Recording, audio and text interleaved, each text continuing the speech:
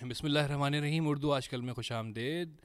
शुरुआत करते हैं अपने अहद से कि जो कुछ कहेंगे उर्दू में कहेंगे, उर्दू के सिवा कुछ नहीं कहेंगे। ये हर दफ़ा हमारी हमारी कोशिश होती है, लेकिन उर्दू एक लश्करी ज़बान है बहरहाल, और इस लश्कर में दूसरी ज़बानें मज़ीद शामिल होती ही चली जा रही हैं। इसलिए अगर हमसे या हमारे मेहमान से कोई गलती हो जाए तो माफ़ कर दीजिएगा। हमारे दोस्त हमारे साथ बैठे हैं, हिदायत सायर। वैसे तो हल्का अदब में, और वो लोग जो शायरी सुनते हैं, वो लोग जो रेडियो सुनते हैं, और ये लोग कम नहीं हैं, उनमें ये किसी तारुफ का मोहताज नहीं है। हिदायत सायर मेरा बहुत अच्छा दोस्त। आज खूब सारी शायरी, खूब सारी बातें हिदायत सायर से की जाएंगी। आप हमारे साथ शामिल रहिए। जी हिदायत साहब। जी, सबसे पहले शुक्रिया आपकी नवाजिश के आपने जो है यहाँ बुलाया और ये कहा कि दोस्त, और दोस्त पे जो है वो मैं चौंका ज़रूर हूँ कि मेरी खुशकिस्मती कि आप मुझे दोस्त जानते हैं, वरना तो आपकी इस हंसी के पीछे जो है वो बहुत सारे राज हैं। हाँ, उनको राज़ ही रहने दीजिए। अच्छा। नहीं, हमारा साथ बहुत पुराना है, हम बुरे वक्तों के साथ ही हैं। बुरे और वक्तों जो में, बहुत बुरे वक्तों के बहुत साथ। बुरे, और मीडिया पर दोबारा एक ऐसा वक्त आ गया हम्म। जिसे अच्छा वक्त नहीं कहा जा सकता। अच्छा, इट्स ऑल अबाउट परसेप्शंस। आपकी परसेप्शंस पे है ये सारा कुछ, आपके यानी कि समझने बूझने पे है। और मेरे ख्याल से बुरा कुछ नहीं होता, ये सिर्फ हमारे समझने बूझने की बात होती है कि हम जैसा जिस चीज़ को जानते हैं, जैसा बूझते हैं, वो वैसा ही होने लगता है। बुरा कुछ नहीं होता। हाँ, कहीं कुछ थोड़ी बहुत मुश्किलात होती हैं, और वो मुश्किलात मैं ये समझता हूँ कि वो पॉलिश करने के लिए होती हैं, मुझे और आपको, और इसके सिवा कुछ नहीं होता। अच्छा भाई, हिदायत साहब जो है वो आगाज़ से ही हमारा अहद भूल गए। हिदायत साहब, ये बताइए कि अपनी बात को पूरी तरह बयान करने के लिए हम लोग और हमसे जो अगली नस्ल है, हमें अंग्रेज़ी के ज़बान मुस्ताल लेना पड़ जाते हैं। इसकी वजह क्या है? वजह ये है कि देखिए, जैसे आप मुख्तलिफ़ ब्रांड्स को अगर आप देखें, लेट्स सपोज हम जैसे अभी देखें, मैं बार बार जो है वो लफ्ज़ अंग्रेज़ी के इस्तेमाल किए जा रहा हूँ, ये जानते बूझते भी, जब ये बात भी हो चुकी कि नहीं करने, मगर फिर भी जो है वो मैं इस्तेमाल कर रहा हूँ नादानिस्ता तौर पे, या आदतन आप इसे कह लीजिए। होता ये है कि जिस तरह से हम मुख्तलिफ़ तशहीरी जो चीज़ें देखते हैं, तो होता ये है कि एक बिल्कुल ही नया किस्म का ब्रांड जब सामने आता है और वो कहीं जो है वो हमारे जहन में कहीं दस्तक दे रहा होता है बार बार, तो वो हमारे लाशऊर में चला जाता है। फिर उसके बाद ये होता है कि जब भी हम कहीं बाहर निकलते हैं और हम देखते हैं, तो हमारे सामने उससे अच्छा ब्रांड अगर मौजूद हो, तो हम वो छोड़कर वो ब्रांड लाजमी लेते हैं हम, कि जो हमारे जहन पे कई बार दस्तक दे चुका है, चूँकि हमारा एक एतबार, एक जो है उसके साथ एक ताल्लुक़, एक वास्ता जो है वो कायम हो चुका होता है। ठीक है, इसी तरह से होता है कि जब हम किसी भी ज़बान को बहुत तवातुर से सुनते हैं, इस्तेमाल करते हैं, और फिर जहाँ पर कोई भी ज़बान आपके मयार को जो है वो एक सतह पे लाने के लिए, या आपके मयार को जांचने के लिए जो है वो बता दी जाए, तो फिर उसके बाद ये होता है कि ऑटोमेटिकली आपकी जो है, जो आपकी जो नफ्सियात है, उसके ऊपर चीज़ें हावी हो जाती हैं।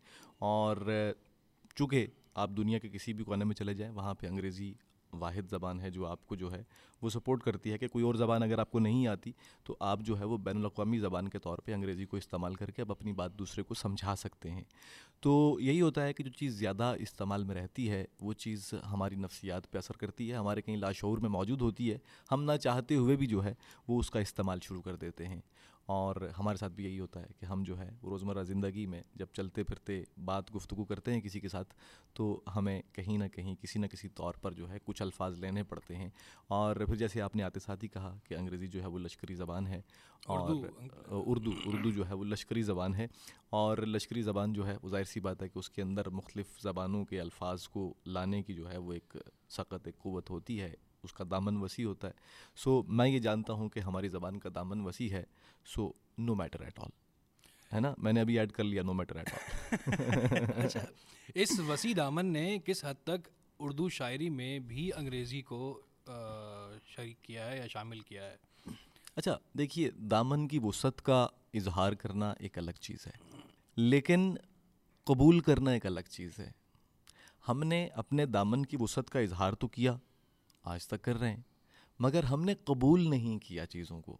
ठीक है, अगर आप देखें तो जैसे आजकल आपके रोज़मर्रा इस्तेमाल में आपका फ़ेसबुक, आपका व्हाट्सएप, आपकी मुख्तलिफ़ चीज़ें, मुख्तलिफ़ इस्तिलाहें आ गई हैं जो कि सोशल मीडिया, इंटरनेट इससे रिलेटेड हैं। इन तमाम इस्तिलाहों को अब जाहिर सी बात है, जैसे पहले अगर आप देखें अदब में तो आपको ख़त जो हैं उनका तज़किरा मिलता है आपको, ठीक है, आपको टेलीग्राम टेलीग्राफ तक का मिलता है आपको तज़किरा, ठीक है, तो वहाँ तक तो जो भी किसी ने लिखा वो ठीक था।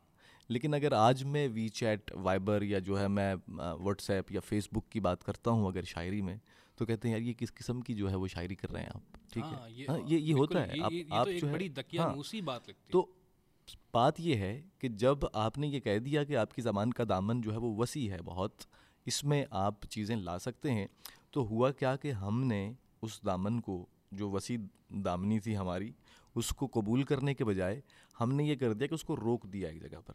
ठीक है, हम इजहार तो कर रहे हैं मगर प्रैक्टिकली हम उसमें ना तो अल्फाज शामिल करने दे रहे हैं और ना ही अगर कोई करता है। जैसे मैंने एक लफ्ज़ इस्तेमाल किया, जैसे इंटरनेट लफ्ज़ है, तो मैंने बैनुज्जाल एक लफ्ज़ यूज़ किया, ठीक है, इस्तेमाल किया मैंने बैनुज्जाल इंटरनेट के लिए।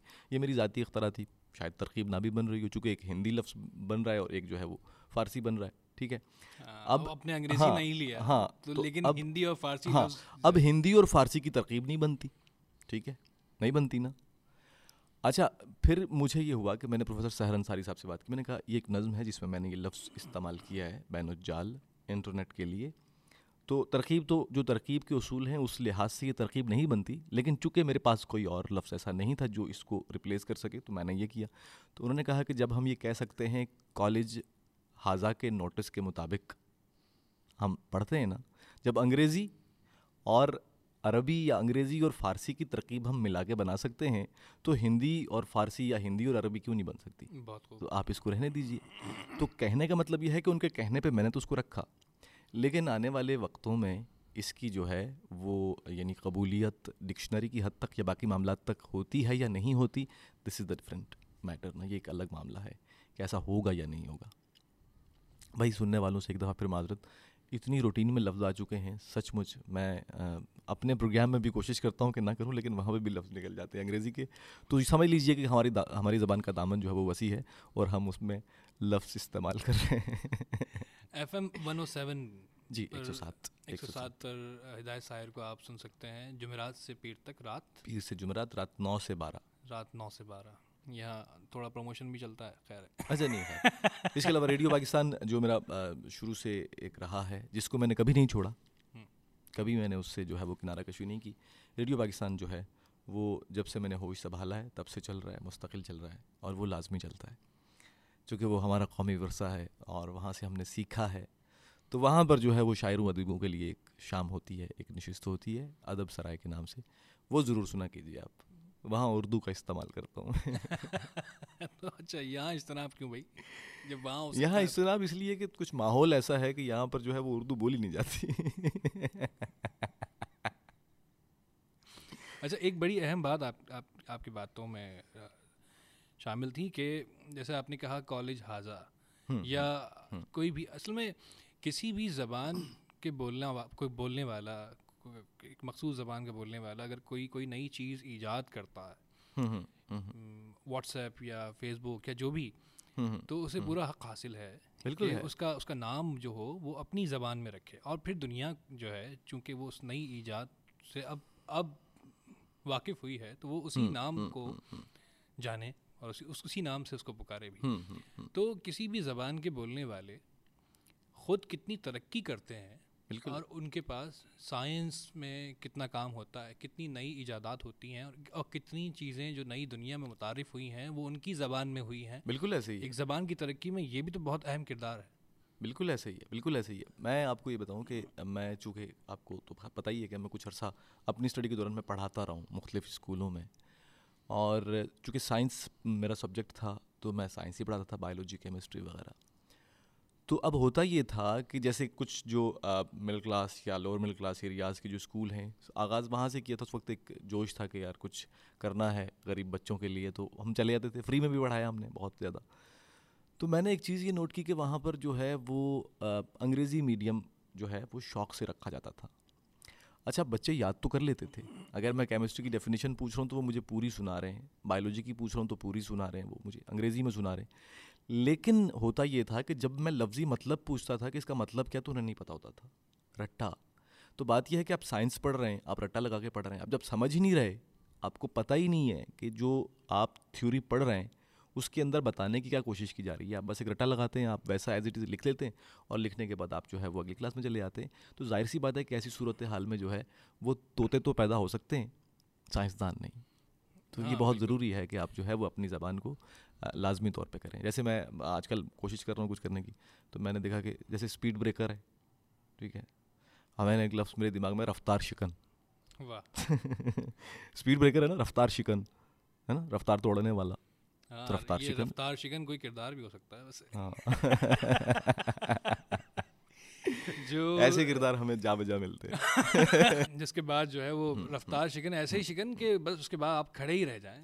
हमारे जो पुराने शोराय कराम थे और जो अदीब थे, वो एक काम ये करते थे कि अगर उनका गला ख़राब हो या खांसी हो तो रात में अदरक वाला कावा पीते थे, तो उससे ठीक हो जाते थे वो। लेकिन अगर रात में खांसी ना हो तो रात में फिर भी पी लें आप, सुबह नहीं होगी।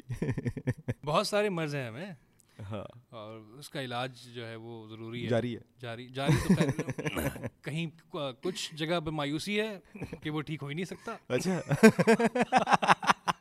कहीं पर हम इलाज करने की आके कोशिश करते हो अब मसीहाई, जब दवा कारगर नहीं होती। हाय हाय हाय हाय हाय। क्या कहते। यार हिदायत सायर, इस दौर के नौजवान शोरा में हिदायत सायर का एक अलग नाम है, बहुत अलग। बहुत अलग। मतलब ये अलग वो नहीं है कि ना अलग कर दिया जाता है। खैर, सुनने वालों, मैं आपको एक बात बताऊं कि वो एक मिसरा है ना कि बदनाम हुए तो क्या नाम ना होगा। आज सुन लीजिए इनसे, आप जो भी हमारे बारे में ये फैला रहे हैं, आप सुनते जाइए और सर धुनते जाइए आप। मैं खुद सोच रहा हूँ कि जितना कुछ बता रहे हैं मैं वाकई ये हूँ, तो थोड़ा सा मेरा कॉलर तो जो है वो टेढ़ा हो रहा है, लेकिन खैर चले, चलता नहीं है। नहीं नहीं नहीं, हमने बहुत कुछ सीखा है हिदायत सायर साहब से। हिदायत, आपने जैसे अभी इंटरनेट का तर्जुमा, एक एक एक नई इख्तरा जो है वो उर्दू में ईजाद करने की कोशिश की। एक शायर होते, शायर की हैसियत से, एक लिखारी की हैसियत से, बहरहाल ये हक भी है और ये शायद काम भी है कर किए जाने का। बिल्कुल ऐसे ही है। लेकिन आपने बात की कि माजी में ख़त, तार या टेलीग्राफ जैसे अल्फाज को एक्सेप्ट किया गया, एक्सेप्ट से मुराद कबूल किया गया, और अब लोग जो है वो मौजूद जो हैं वो नौजवान शौरा की किसी भी ऐसी चीज़ को बर्दाश्त नहीं करना चाहते, क्योंकि ये मसला नौजवान शौरा का ही है। ऐसे ही है। हमसे जो पुराने लिखने वाले थे, उन्होंने एक ख़ास उसको क्या कहेंगे, एक खास मयार बना लिया एक उन्होंने ख़ास कि मयार इससे, बना हाँ, लिया। इससे आगे नहीं बढ़ना। हाँ, और इसकी क्या एक वजह ये भी है कि आपको लगता है कि शायद नए कहने वाले तादाद में ही इतने कम हैं कि उनकी आवाज़ की इतनी बाज़गश्त होती नहीं? नहीं, नए कहने वाले तादाद में कम नहीं है। अब तो एक पत्थर उठाओ तो अंदर से शायर निकलता है भाई। क्या वो वाकई शायर भी होता है? मैं एक बात कर रहा हूँ, देखिए कुछ भी है, मुझे देखें, ये मैं और आप तय करने वाले नहीं होते। इसलिए कि हमने देखा है, मैं अपनी बात नहीं कर रहा, हमने देखा है माजी में वो लोग जो ज़माने के धुतकारे हुए लोग थे, जिन्हें नापसंद किया जाता था, गुज़रते वक्त के साथ आज वो लोग जो है वो हैशटैग हैं। ये इस्तेलाहें मैं यूज़ करूँगा यहाँ पे, इस्तेमाल हाँ करूँगा, हाँ, ठीक है। आपको बिल्कुल इजाज़त वो है। हैशटैग हैं वो आज ना। जैसे जॉन एलिया को देख लें आप, अपने दौर में जाहिर सी बात है उनको इतनी जो है पजीराई वो नहीं थी। पजीराई नहीं थी, लोग उनसे मोहब्बत नहीं करते थे, वो बड़ी अजीब नज़रों से देखते थे उन्हें, अजीब अजीब अलकाबात। मगर आज जो है वो आप एक ठेले वाले से लेके, एक अंग्रेज़ी बोलने वाले से लेके, एक उर्दू बोलने वाले तक, हर तबके के लिए, ख़ास तौर पे नौजवानों के लिए वो एक एक अजीब ही एक जो है ना एक जो है वो जादुई शख्सियत बने हुए हैं। तो कहने का मतलब ये है कि मसाला सारा ये है कि चूँकि जिन लोगों ने इन चीज़ों को तस्लीम करना है, जिनकी हम बात कर रहे हैं, तो वो अब इस टेक्नोलॉजी से इतने हमाहंग नहीं हैं। उन्होंने ख़ुद तार भेजा, उन्होंने ख़ुद ख़त लिखे, उन्होंने उसको एक्सेप्ट भी किया, उसको महसूस भी किया, ठीक है। अब अगर मेरे दौर का नौजवान जो है उसने ख़त नहीं लिखा, इवन ख़त मैंने भी लिखा है, आपने भी लिखा है, आपने तो खून से भी लिखे हैं ना। नहीं भाई, मेरे घर में ये अलग हमेशा- बात कि वो मुर्गी का खून होता था, लेकिन आपने लिखे ज़रूर है। तो कहने का मतलब यह है कि देखिए वो जो ख़त थे जो उन्होंने लिखे, जो तार उन्होंने भेजे, जो टेलीग्राफ उन्होंने भेजे, अब अगर वो व्हाट्सएप फ़ेसबुक और जो दीगर ज़राए अबलाग हैं उनको इस्तेमाल नहीं कर रहे वो, तो उनके इस्तेमाल ना करने पर अगर वो उसको जो है वो राइज भी नहीं कर रहे तो खैर है, कल मेरी बारी आएगी, आपकी बारी आएगी, जब हम उस जगह पहुंचेंगे तो हम शामिल कर देंगे। अपने बच्चों का मसला हमें तो मालूम है ना। बिल्कुल बिल्कुल हाँ, तो बिल्कुल हम सही शामिल बात। करेंगे।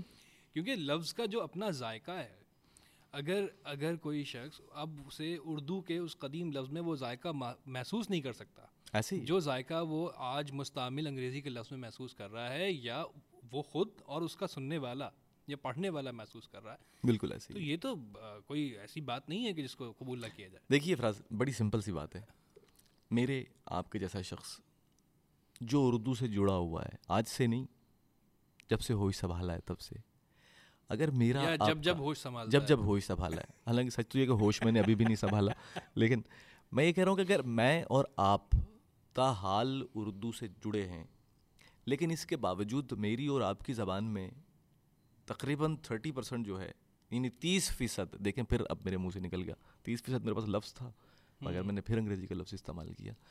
तो बात यह है कि जब हम 30%, यानी हम जो उर्दू से मोहब्बत करने वाले लोग हैं, मैं तो ज़्यादा किताबें भी उर्दू की पढ़ता हूँ, अंग्रेज़ी की तो किताबें भी कम पढ़ता हूँ मैं, लेकिन इसके बावजूद मेरी ज़बान में इतने परसेंट जो है, इतने फ़ीसद लफ्ज़ जो हैं वो अंग्रेज़ी के शामिल हो गए हैं, तो एक आम शख्स की क्या हालत होगी। ठीक है, अच्छा अब ये मामला क्या है, होना क्या चाहिए? होना ये चाहिए, जो आपने बात की बहुत अहम बात है, कि आप अपना निसाब जो है उसको अपनी ज़बान में करें। ठीक है ना, वो शेक्सपियर ने कहा था ना कि जब इंसान को रंज पहुंचता है या दुख पहुंचता है तो वो दुनिया की जितनी ज़बानें भी जानता हो, वो रोता गिड़गिड़ाता अपनी ज़बान में ही है। वाह। ठीक है ना, तो बात यह है कि जो दुख को महसूस करने वाली बात होती है ना, या उसको, यानी उस लफ्ज़ की जो कैफियत होती है, जो उसका मज़ा होता है, ठीक है ना, उसको जब आप ना अपने अंदर उतारते हैं, उसको जो जमालियाती आहंग होता है, तो वो आपको अपनी ज़बान में मज़ा आता है। ठीक है ना, तो ज़रूरी ये है कि हम अपना जो निसाब है हमारा, जो हमारी चीज़ें हैं, उनको जब तक हम अपनी ज़बान में नहीं करेंगे तब तक जो है वो मामला हल नहीं होगा, बल्कि और ख़राब होगा। अगर इनफरादी हैसियत में देखा जाए तो हिदायत साहब के ज़बान जो है वो बहरहाल एक शख्स वो ये अपनी जमालियात या महसूसात के लिए, वो जो हमने बात की कि कौन से लफ्ज़ से वो कैफियत लेता है। अब मेरी जो ज़बान है, जो ज़ाती मेरी ज़बान है, उसमें अगर 30% लफ्ज़ शामिल हैं अंग्रेज़ी के, तो मेरे लिए तो उन लफ्ज़ों की हैसियत वही होगी ना, मैं उसे तो एक अलग ज़बान गर्दानता ही नहीं, जानता ही बिल्कुल नहीं। ऐसा ही है, बिल्कुल ऐसा ही है। तो बिल्कुल ऐसा मैं ही अगर रोऊंगा तो शायद उस रोने में भी 30% जो है वो अंग्रेज़ी है। के हाँ, वो अल्फाज ओह माय शामिल होंगे। गॉड, व्हाट हैपेंड, है ना, इट माइट बी पॉसिबल, मुमकिन है। लेकिन क्या इस सब को पूरी तरह से आने दिया जाए, इस बहाव को किसी बंद की ज़रूरत नहीं कि उसे किस मकाम से खोला जाए और किस मकाम पर बांध देखिए, दिया जाए। मैं इंसानी नफ्सियात ये है, आप बच्चे को मना करें कि आग को नहीं पकड़ना, तो वो उसको पकड़ेगा एक दफ़ा, जब तक उसका हाथ नहीं जल जाता, जब तक उसे ज़ाती मुशाहिदा नहीं हो जाता कि अच्छा मेरे बाप ने या मेरी माँ ने मना किया था इसको ना छूने के लिए, तो क्यों मना किया था। ऐसा ही है ना। बिल्कुल। तो होता ये है कि बंद बांधने से चीज़ें रुकती नहीं हैं। ठीक है, अब आप एक ऐसे दौर में हैं जहाँ पर साइंस, टेक्नोलॉजी, नफ्सियाती मामले, चीज़ें बहुत तरक्की कर चुकी हैं ना। अब जो है वो बड़ी डिफरेंट, बड़े मुख्तलिफ अंदाज में जो है वो आपको कोई भी चीज़ करनी पड़ती है, खेलना पड़ता है कहीं पे। उसके लिए ये होता है कि जब अगर आप चाहते हैं कि आप यहाँ पर अपनी ज़बान को राइज करें और जो चीज़ें आ रही हैं आप उन्हें उसमें शामिल भी करें, तो उसके लिए यह है कि सबसे पहले आप अपनी ज़बान में आ जाएं तमाम तर चीज़ों को लेकर के। ठीक है, जब मेरे पास ऑप्शन यही होगा, देखें आप जर्मनी जाएँ, आप फ्रांस जाएँ, आप स्पेन जाएँ, यूरोप के किसी आप मुल्क में चले जाएँ और दूसरे ममालिक में चले जाएँ, वहाँ के लिए ज़रूरी है कि उस मुल्क में जाने के लिए आपको वो ज़बान पहले सीखनी है। ठीक है, होना तो ये चाहिए कि वो भी कहें कि ठीक है अंग्रेज़ी आती है आपको, आप आ जाएं, लेकिन वो अपनी ज़बान को क्यों करते हैं? आपको इसलिए कि पढ़ना उसी ज़बान में पड़ता है वहाँ पे। और तो अब जब वो तमाम लोग जो अपनी ज़बानों में पढ़ाने के बाद, अपनी ज़बानों को इतनी फोकियत देने के बाद जब किसी मकाम पे खड़े नज़र आते हैं, तो हम देखते हैं कि वो लोग जो है वो हर लिहाज से तरक्की याफ्ता हैं, हमसे आगे खड़े हैं। मगर हम, वो कहते हैं कौवा चला हंस की चाल अपनी भी भूल गया, तो हम जब जो है वो पराई चीज़ों को लेने की कोशिश करते हैं, अपने ऊपर मुसल्लत करने की कोशिश करते हैं, तो ना हम अपने उसके रहते हैं और ना उसके रहते हैं, हम दरमियान में रह जाते हैं। देखें, मैं जैसे कैसे कहते हैं ना कि या रहमान के हो जाओ या शैतान के हो जाओ, दरमियान में रहोगे तो मारे जाओगे, है ना। तो बीच का रास्ता नहीं होता, बीच का रास्ता नहीं होता, आप दोनों तरफ से में किसी एक तरफ हो जाएं आप। लेकिन हिदायत साहब, आपको ये महसूस नहीं होता कि ये बात शायद अब से कोई कुछ दहाइयों पहले तक तो ठीक थी, आज मामला यह है कि आज जो आज की जो ज़बान है जिसमें कोई सोचता है या जिसमें वो कोई ख्वाब देखता है, जैसे हम बच्चों को पढ़ाते हैं, बहुत सारे बच्चों से सवाल भी किया गया, तो जैसे हम ये समझते थे कि ख्वाब जो है वो अपनी ज़बान में आते हैं, लेकिन बच्चों ने कहा नहीं सर, हमें ख्वाब भी अंग्रेज़ी में आते हैं, हाँ, या फिर उस ज़बान में आते हैं जो ज़बान हम बोलते हैं, और ये बात बड़ी फितरी लगती है। तो मामला ये है कि दरअसल तालीम या इब्लाग जो है उसमें ख़याल, नज़रियात जो बयान किए जाएं वो पूरी तरह से समझे जाएं, उसके लिए उस आज के दौर के नौजवान की ज़बान, जिसको उर्दू कहा जाए या ना कहा जाए ये एक अलग सवाल है, उसको समझने की ज़रूरत ज़रूर है। देखिए, आपने बच्चों वाली बात की, ख्वाब वाली बात की। हमारे एक दोस्त का शेर है, बच्चियों के ख्वाब में है सिंड्रेला, बच्चे भीम होकर रह गए। ठीक है। ये बेसिकली अगर आप देखें, आप अपने अतराफ़ में, अपनी फैमिली में, अपने दाएं बाएं देखें, तो मैं अक्सर व बेशतर जो है वो बड़ा परेशान हो जाता हूँ जब मैं बच्चों के अंदर वो कार्टून कैरेक्टर्स देखता हूँ जिन्हें वो रोज़मर्रा ज़िंदगी में अपने साथ लेके चलते हैं। तो मुझे बड़ी एक हैरानी भी होती है, और हैरानी के साथ जो है वो हंसी भी आती है अपने ऊपर, अपने अतराफ़ के लोगों के ऊपर। तो बात यह है कि वो जो किरदार हम अपने बच्चों को रोज़मर्रा रूटीन में दे रहे हैं, हम उनको रोज़मर्रा ज़िंदगी में दे रहे हैं, वो उन्हें जो है वो लेकर के चलते। पहले ही होता था, अगर आप देख लें या मैं अपने आप को देखूं, तो हमारा आइडियल जो है वो हमारा या तो बड़ा भाई होता था, या हमारे वालिद मोहतरम होते थे, या कोई और फैमिली का या कोई और किरदार होता था हमारे अतराफ़ का ही, जो कि हमें लगता था कि हाँ इस जैसा होना है मुझे। ठीक है। मगर अब बच्चों के ख्वाब बड़े डिफरेंट कर दिए हमने।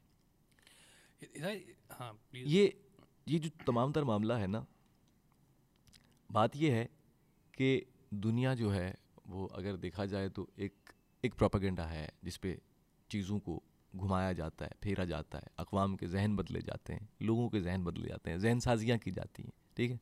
प्रोफेसर नोम चॉम्स्की का एक जुमला है कि सवाल ये नहीं है कि प्रोपेगेंडा क्या है, सवाल ये है कि क्या प्रोपेगेंडा नहीं है। वाह। जब आप देखते हैं कि आपके अतराफ़ में हर चीज़ प्रोपेगेंडा है, ठीक है, अब उसमें जो है ना वो आपको बड़े नाक कान खोल के जो है, मैं यहाँ नाक का भी इस्तेमाल कर रहा हूँ, ठीक है, कान खोल के आपने जो है वो देखना है कि अच्छा किस तरह के प्रोपेगेंडाज को आपने जो है वो आने देना है, और किस तरह के प्रोपेगेंडाज को आपने जो है अगर उनका आगे से आपने मुकाबला करना है तो आप उसके मुतबादल किस तरह का प्रोपेगेंडा लाके खड़ा करेंगे ताकि आप उसको काउंटर कर सकें। ठीक है, उसका मुकाबला कर सकें आप। तो बात ये है कि देखिए, ज़राए इब्लाग, ये जो हम बैठे हुए हैं, ये जो हमारी बातें हैं, अगर 100 लोग सुनते हैं तो 100 में से शायद 99 जो हैं वो हमारी किसी बात पे कोई कान भी ना धरें, लेकिन शायद कोई एक जो है वो हमारी किसी एक बात को पकड़ के आगे बढ़ जाए। ठीक है। तो बात ये है कि हमने उस एक का ख्याल करना है। ठीक है।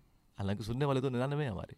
तो जब ये देखें, ये माइक है, टीवी स्क्रीन है, कलम है, जो भी आपके पास यानी ज़रिया है दूसरों तक अपनी बात पहुंचाने का, तो वहाँ पर बहुत बड़ी जिम्मेदारी बन जाती है मेरी, आपकी और उन तमाम लोगों की।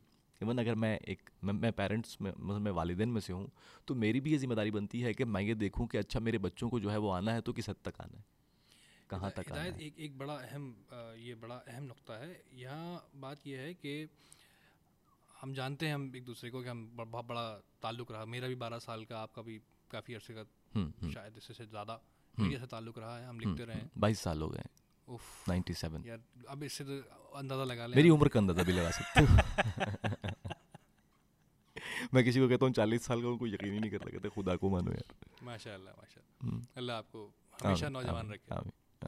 खैर, तो एक साहब का शो, उसके लिए मैंने कुछ लिखा, कुछ कॉपी, और उनकी पुरानी कॉपी देखी मैंने, तो उसमें कुछ लफ्ज़ों को गलत बरता गया था। तो वो मैंने ठीक कर दिया कि यहाँ ये लफ्ज़ नहीं आएगा। सर नहीं फटा आपका?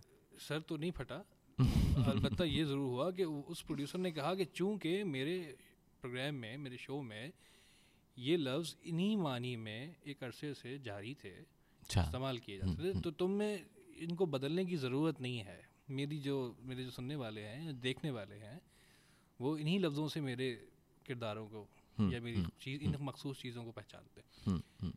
अब ये बड़ी अजीब बात थी, बहुत अजीब बात है, बहुत ही अजीब बात थी, बहुत ही तकलीफ़देह बात थी। और फिर चूँकि उस शख्स के पास वो ताकत थी कि वो चाहे, इसी तरह एक शो, एक न्यूज़ चैनल पे शो का नाम, उस नाम में ज़बर की जगह ज़ेर लगा हुआ था। अब वो मैं नाम नहीं बताऊंगा, क्या बात है, तो लेकिन उस पे मैं लड़ा। अब देखिए ना कितना वसी दामन है हमारी ज़बान का।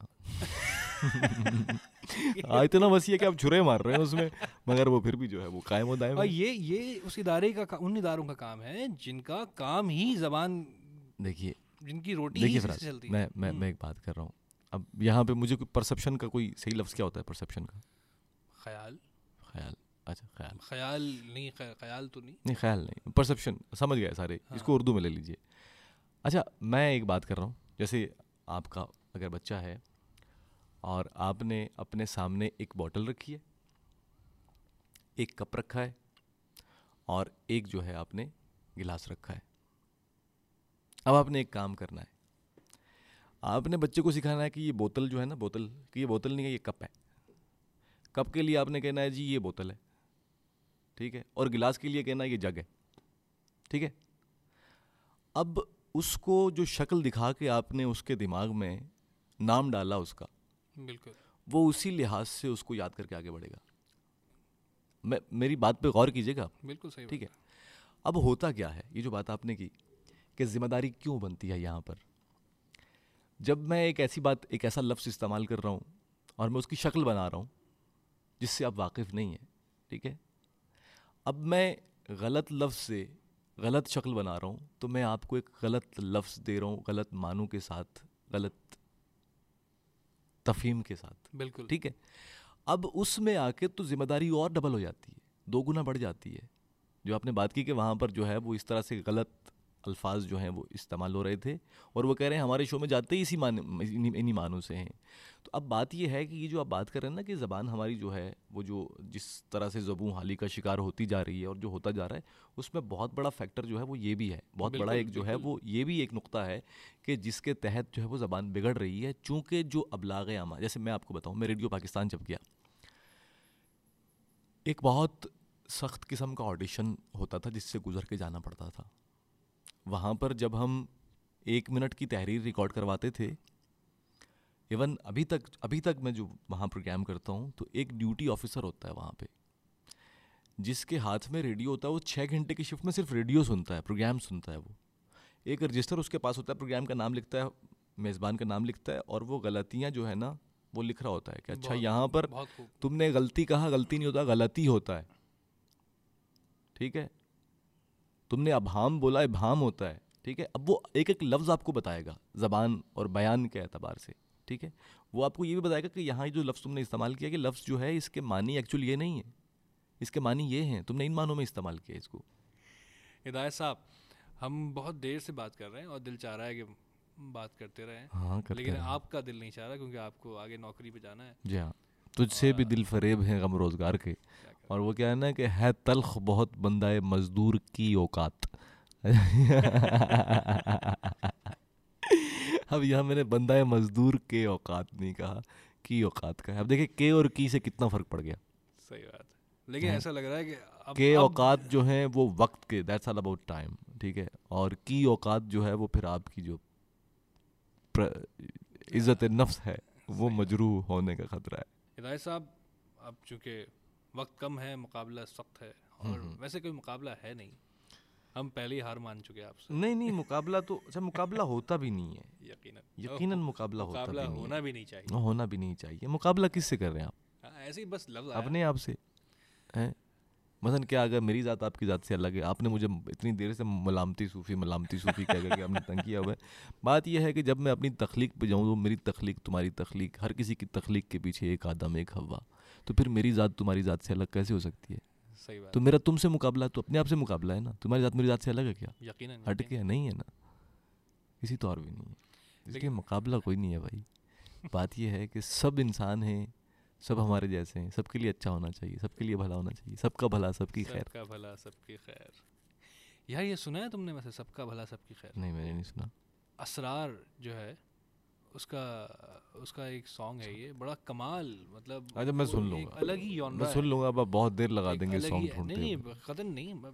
सो हम बात कर रहे थे ज़बान के बारे में, फिर मीडिया और इब्लाग के किरदार के बारे में, और इब्लाग अम्मा के जो ज़राए हैं उनकी बदकिरदारी के बारे में भी, जो ज़बान को कितना संजीदा लेता है, क्योंकि वो संजीदा सिर्फ एक चीज़ को लेते हैं, वो होता है इश्तिहार। इश्तहार, हाँ तो वो अच्छा इश्तिहार है कि इश्तहार है? इश्तहारी मुहिम के बीचों बीच शायरी फेसबुक पर रुस्वा है आए और आए ज़बान आए, चल रही है घुटनों बहुत पर। बहुत आला, प्लीज़ हिदायत। अरे ये मुझे याद नहीं है, मैं ढूंढ रहा था, मुझे मिली नहीं। आपके यहाँ मेरा जो डेटा है ना वो बहुत स्लो चल रहा है, और मैं इसको चूँकि देखिए ना वही फेसबुक पे ही चीज़ें मौजूद हैं, वहीं से निकालने की कोशिश कर रहा था। तो क्या किया जाए? आप जब तक कोई बात कीजिए, जब तक ढूंढ रहा हूँ। हाँ हिदायत साहिर जो है वो इस वक्त एक बड़ी आला नज़्म जो है वो ढूंढ रहे हैं, जिसमें ये सारा मसला बयान है। हाँ हाँ, और असल में मुझे ये पता था ना कि शायरी भी सुनानी है, तो मैं चीज़ें ढूंढ के ले आता। यार ये बात तो तुम्हें पता होनी चाहिए। नहीं ना यार, मतलब मैं आजकल शायरी सुनाता नहीं हूँ, एक सच्ची शायर बात को है। मैं दो काम नहीं करता मुफ्त में, एक मुफ्त में शायरी सुनता नहीं हूँ, दूसरा मुफ्त में शायरी सुनाता नहीं हूँ। अच्छा दोनों चीज़ों से मतलब अब तुमसे कोई बात कहने के लिए भी तुम्हें पैसे देना पड़ेगा। नहीं, बहुत खूब, अच्छा है। ऐसा नहीं है। अरे भाई ऐसा नहीं है, आप जो मर्जी आप सुन लें यार। अच्छा एक मामला जो है वो आपने जो बात कही थी जॉन के बारे में, जो आप तस्करा कर रहे थे, आप क्यों जो है वो मुझे मरवाने के चक्करों में नहीं भाई नहीं नहीं, बार बार आप कदर नहीं, आप पर कोई ट्रिब्यून में नहीं लिखेगा इंशाल्लाह।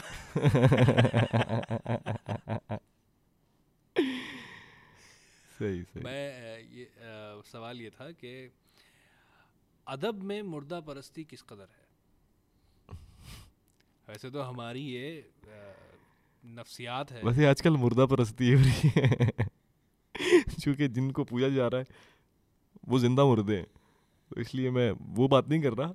वो मुर्दा परस्ती तो अच्छी थी, मगर जो अब मुर्दा परस्ती है ना, यानी मुर्दा अदब की परस्ती जो है, वो थोड़ी सी डेंजरस हुई हुई है। बहरहाल खैर, मैं चाहता हूँ कि गुफ्तगू को, हाँ ये बड़ा अहम मसला है, अहम मसला ये है। बड़ी बात आपने कही है। अब जब कही है तो फिर बात करो इस पर। मैं बात मुर्दा असल अरब मुर्दा हाँ, अदब की परस्तिश हाँ, पर जो आपने बात कही बिल्कुल है, ऐसे ही है, ऐसे ही है इसको कि ज़रा बयान करें भाई देखिए खुलकर। देखिए बात ये है कि ठीक है, आप अगर देखते हैं अपने माजी में झांकते हैं तो बहुत सारी चीज़ें ऐसी थी हमारी रवायात में भी, जो चीज़ें हैं कि उसमें जो लोग थे उनमें एक कंपटीशन भी होता था, यानी एक मुकाबले की फ़ज़ा भी थी, और एक दूसरे के साथ उनकी जो क्या कहते हैं लॉबिंग भी थी, सारा कुछ था, सब कुछ था। लेकिन इसके बावजूद एक चीज़ बहुत अहम थी उन लोगों में, और वो ये चीज़ थी कि वो मयार पे कभी भी जो है ना वो नहीं रुकते थे, या बर्दाश्त नहीं करते थे उसको। वो मयार जो है वो बरकरार रखा हुआ था। अब हमारे यहाँ जो है वो मफादात की जंग हो गई है ना, यानी कि सिर्फ मफादात देखे जाते हैं, और उन मफादात के बीचों बीच जो है वो किसी को इससे कोई गर्ज नहीं है कि सामने वाले का काम किस मयार का है, कितने मयार का है, क्या है, इससे उन्हें कोई सरोकार नहीं है। वो सिर्फ़ और सिर्फ ये देखते हैं कि सामने वाले की पोजीशन क्या है, और वो किस हद तक जो है वो तुम्हारे या मेरे काम आ सकता है, और वो जो लिख रहा है ऊट पटंग, और मैंने ये करना है कि बस क्या कहने सरकार, आपने तो कमाल कर दिया, ये तो उर्दू में काम ही नहीं हुआ आज तक। ठीक है, मैंने 10 हवारी रखे अपने साथ, और मैंने जो है वो आपकी प्रमोशन शुरू कर दी, मैंने आपकी तशहीर शुरू कर दी कि जब फराज तो कितना कमाल आदमी है, उसने उर्दू ज़बान में जो अभी इजाफ़े किए हैं वो इतने ख़तरनाक इजाफ़े हैं कि आप उनसे बाहर निकल के कुछ देख ही नहीं सकते। और मैंने एक जो है वो खफा बना ली, और फिर आपसे जो है चूँकि आपके पास सरमाया है, तो मैंने ये किया कि अच्छा जी आप फराज, आप मुझे जो है वो 50,000 रुपये दे दें, मैं आपकी जो है ना तकरीब कराता हूँ यहाँ पे। ठीक है, अब मैंने जो है वो बुला लिए वहाँ पे 20 शायर बुला लिए, उनको मैंने कुछ नहीं दिया, मैंने 50,000 आपसे ले लिया, आपको मैंने सदारत दे दी वहाँ पे। ठीक है, जबकि आप सदारत के मनसब के लिए आप हैं ही नहीं। ठीक है, गारत के लेकिन मनसब। हाँ, तो बस इस तरह की जो चीज़ें हैं ना, वो जो वो उस हवाले से मैं कह रहा हूँ कि वो परस्तिश जो है वो हमें मार गई है। मैं अभी जिस चैनल में काम कर रहा था, तो वहाँ एक साहब जो है एक साहब की किताब ले आए कि और फिर वो किताब मैंने जिस कदर मुझसे पढ़ी गई, वो पढ़ने के बाद अपने बॉस मोहसिन इकबाल साहब को फॉरवर्ड कर दिया कि भैया ये आप पढ़िए ज़रा। उसके बाद उन्होंने जितनी अजियत उस किताब को पढ़ने में महसूस की, उतनी ही अजियत मुझे भी महसूस कराई कि मुझे सामने खड़ा किया और मुझे बार बार काफ़ी देर तक वो अशार सुनाते रहे कि ले तू भी सुन। लेकिन उस आदमी ने, मतलब उसकी किताब मौजूद है, उसने अरे किताबें किस तो आदमी किताब ने तो किन लोगों ने उसको उस डिल्यूजन का शिकार रखा होगा कि जिसमें वो खुद को शायर समझता रहे। और वो हमारे कुछ दोस्त जो साथ बैठने वाले दोस्त, उन्होंने कहा कि भाई हमें शायरी का शौक हो गया एकदम से, मतलब वो जो अंग्रेजी वाला शौक होता है ना, उस शौक तरह लगा हाँ आपको। शौक लगा और उन्हें शायरी।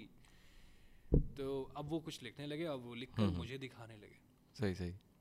अब चूंकि मेरे लिए वो ताल्लुक़ अहम है जो उनसे जुड़ा है, अब मुझे समझ नहीं आता कि मैं किस तरह से कहूँ कि भाई। अच्छा, असल में बात ये है ना कि अब तो मैं लेकिन हिदायत मैंने कहा, हम्म मैंने उनको रोका कि भाई तुम शायद कुछ और काम कर लो, वो बेहतर कर लोगे। तो फिर उस रोकने में वक्ती तौर पर एक दोस्ती जो है वो टूट भी गई, लेकिन बाद में थोड़े अरसे बाद उन्हें अकल आई और वो ताल्लुक़ बहाल हो गए। खैर, इतनी ज़रूरत शायद सभी को कर लेनी चाहिए, होनी चाहिए, इतनी ज़रूरत होनी चाहिए हमें कि हम जो है कम से कम अपनी जो ज़बान है, जो बयान है, जो चीज़ें हैं, उस पर कॉम्प्रोमाइज़ नहीं करना चाहिए। और जो हक बात है वो कहने की ज़रूरत मेरे ख़्याल से होनी चाहिए, हर एक में होनी चाहिए। तख्लीक जो है वो किसी मसलहत का शिकार नहीं होती कभी भी, और ना ही तख्लीक कार किसी मसलहत का शिकार होना चाहिए। सो हमें तमाम मसलहतों से बालातर होकर सोचना भी चाहिए, इजहार भी करना चाहिए, और दूसरों को जो है वो उस चीज़ के बारे में राग़िब भी करना चाहिए कि हमें क्या करना है क्या नहीं करना। ये बहुत ज़रूरी अमल है। मेरे ख़्याल में। अब जो है इससे पहले कि तुम्हारी हालत थोड़ी गैर होती जा रही है, क्या तबीयत ठीक है? तबीयत कुछ अजीब हो रही है, मुझे घबराहट हो रही है। ओहो सीरियस, वैसे यहाँ सीने में दर्द है और घबराहट सी हो रही है, पता नहीं शायद गर्मी की वजह से हो रही है क्या? इसकी वजह ये है कि तुम खुल के बात नहीं कर रहे। नहीं, मैं खुल के बात बहुत कर सी रहा हूँ, बातें मैं खुल हैं के बात कर रहा हूँ जो कि कही जानी है, लेकिन वो हम भी शायद मसलहत का शिकार हैं शायद। खैर, लेकिन हम एक नशिस्त और रखेंगे इंशाल्लाह, ज़रूर ज़रूर। मैं ये चाह रहा हूँ कि फिर हम जो है बहुत सारे पर्दे जो है वो उनको चाक करेंगे ज़रूर ज़रूर और ज़रूर। खुलकर मैं उससे पहले, लेकिन शायद हो सकता है उसके लिए रिज़ाइन देना पड़े हिदायत साहिर को, और हमें शायद नहीं, यूनिवर्सिटी की पॉलिसीज़ को बाला ताक रखना पड़ जाए। लेकिन फिर इंशाल्लाह मिलेंगे, आपसे फिर मिलेंगे, हिदायत से फिर मिलेंगे, और हम मिलते रहेंगे इंशाल्लाह। जाते जाते एक बात मैं कहना चाहूँगा, ख़ास तौर पे स्टूडेंट्स जो हैं वो आपका हैं। हम नॉर्मली ज़िंदगी में ये करते हैं कि ख्वाब देखते हैं, ख्वाब हमारा होता है, मगर हम उस ख्वाब से बड़ा ख़दशा उसके सामने खड़ा करके चल रहे होते हैं कि पता नहीं हो या ना हो। तो जहाँ पर जो है ना वो ख़दशा हमारे ख्वाब को खा जाता है। तो बात ये है कि अपना ख्वाब बड़ा रखें, ख़दशा नहीं। चूँकि जितना आपका ख्वाब बड़ा होगा, जितना ख़दशा कम होगा, उतनी ख्वाब की ताबीर यकीनी होगी, और जितना ख्वाब छोटा होगा, ख़दशा बड़ा होगा, उतनी उसकी ताबीर जो है वो आपके लिए गैर यकीनी होगी। सो अपना ख्वाब बड़ा रखें, ख़दशा नहीं। आप कर लेंगे, आप कर सकते हैं, इसलिए कि आप सोचते हैं, आप देखते हैं, आप महसूस करते हैं। सो आप कुछ भी कर सकते हैं, करें और मुसख्खर कर लें, इस पूरी कायनात को तस्खीर कर लें। ये कायनात हमने तुम पे मुसख्खर की ताकि तुम तस्खीर कर सको, परवरदिगार भी यही कहता है। और इस तस्खीर में आगे बढ़ें जहाँ तक हो सके। सारी कायनातें आपकी हैं, सब लोग आपके हैं, सारी सरहदें आपकी हैं, सब कुछ आपका है। आगे बढ़ें और मन से बढ़ें, पूरे मन से बढ़ें। और ये आदमी कहता है कि मैं बूढ़ा नहीं होऊंगा इसके अंदर अभी से एक बूढ़ा आदमी मौजूद है जो, लेकिन ये बूढ़ा तो जो है ना वो बचपन से यकीनन बहुत खूबसूरत, बहुत बहुत अच्छी नशिस्त रही, बड़ी आखिर का ये जो पैगाम है ये बड़ा मुझे खुद बड़ी जो है वो हैरत हुई कि ये आदमी भी इतना पढ़ा लिखा नहीं, इतना जो है तुम अच्छा बोलते हो, अच्छा बोलते जाते थे। मैं यार इफ्तिखार आरिफ की एक नज़्म सुनाना चाहूँगा। अजब घड़ी थी, किताब कीचड़ में गिर पड़ी थी, चमकते लफ्ज़ों की मैली आँखों में उलझे आंसू बुला रहे थे, मगर मुझे होश ही कहाँ था, नज़र में एक और ही जहाँ था। नए नए दायरों की गर्दिश में अपने महवर से हट गया हूँ, नए नए मंज़रों की ख्वाहिश में अपने मंज़र से हट गया हूँ। सिला जज़ा खौफ बेयकीनी, उम्मीद इम्कान नाउमीदी, हज़ार खानों में बट गया हूँ।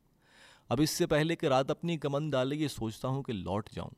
अजब नहीं कि वो किताब अब भी वहीं पड़ी हो, अजब नहीं कि मेरी राह देखती हो। चमकते लफ्ज़ों की मैली आंखों में उलझे आंसू हवा व हिर्स व हवस की सब गर्द साफ़ कर दें। अजब नहीं कि मेरे लफ्ज़ मुझको माफ़ कर दें। अजब घड़ी थी, किताब कीचड़ में गिर पड़ी थी। तो बात यह है कि इस पैगाम के साथ साथ एक पैगाम और ज़रूरी ये है कि एक तालिब इल्म का नारा एक ही होना चाहिए, अव्वल किताब आखिर किताब, अल किताब अल किताब। ये नारा सबसे अहम है। जितना पढ़ेंगे आप, जितना आगे बढ़ेंगे, चूँकि जिस तहज़ीब की पीठ पे सवार होकर हम अपने हाल तक पहुँचे हैं, जब तक हमें उसके बारे में नहीं पता होगा तो हम अपने आने वाले कल का तयन नहीं कर सकते। सो किताब कोई भी है, किसी भी तनाजुर में पढ़ें आप अदब पढ़ें, कुछ भी पढ़ें, किताब से जुड़ जाएं आप। जब तक आप पढ़ेंगे नहीं, जब तक आप अच्छा नहीं पढ़ेंगे, तब तक आप आगे नहीं बढ़ेंगे। लेकिन इस बात का ख्याल रखा जाए कि इस किताब का इस्तेआरा किसी भी इंतखाबी मुहिम के लिए इंतखाबी मुहिम के लिए नहीं है। हाँ हाँ हाँ हाँ, क्या हो गया? ना किया गया खुदा का नाम लो, क्या हो गया तुम्हें? ये समझ रहे हो ना मैं क्या हाँ, कहना चाहता उधर उधर जाने से पहले हम तो चाहेंगे कि कुर्रा अर्जी से ही कूच कर जाए। अब यहाँ से कूच करते हैं, फिर मिलेंगे इंशाअल्लाह। अल्लाह हाफिज़।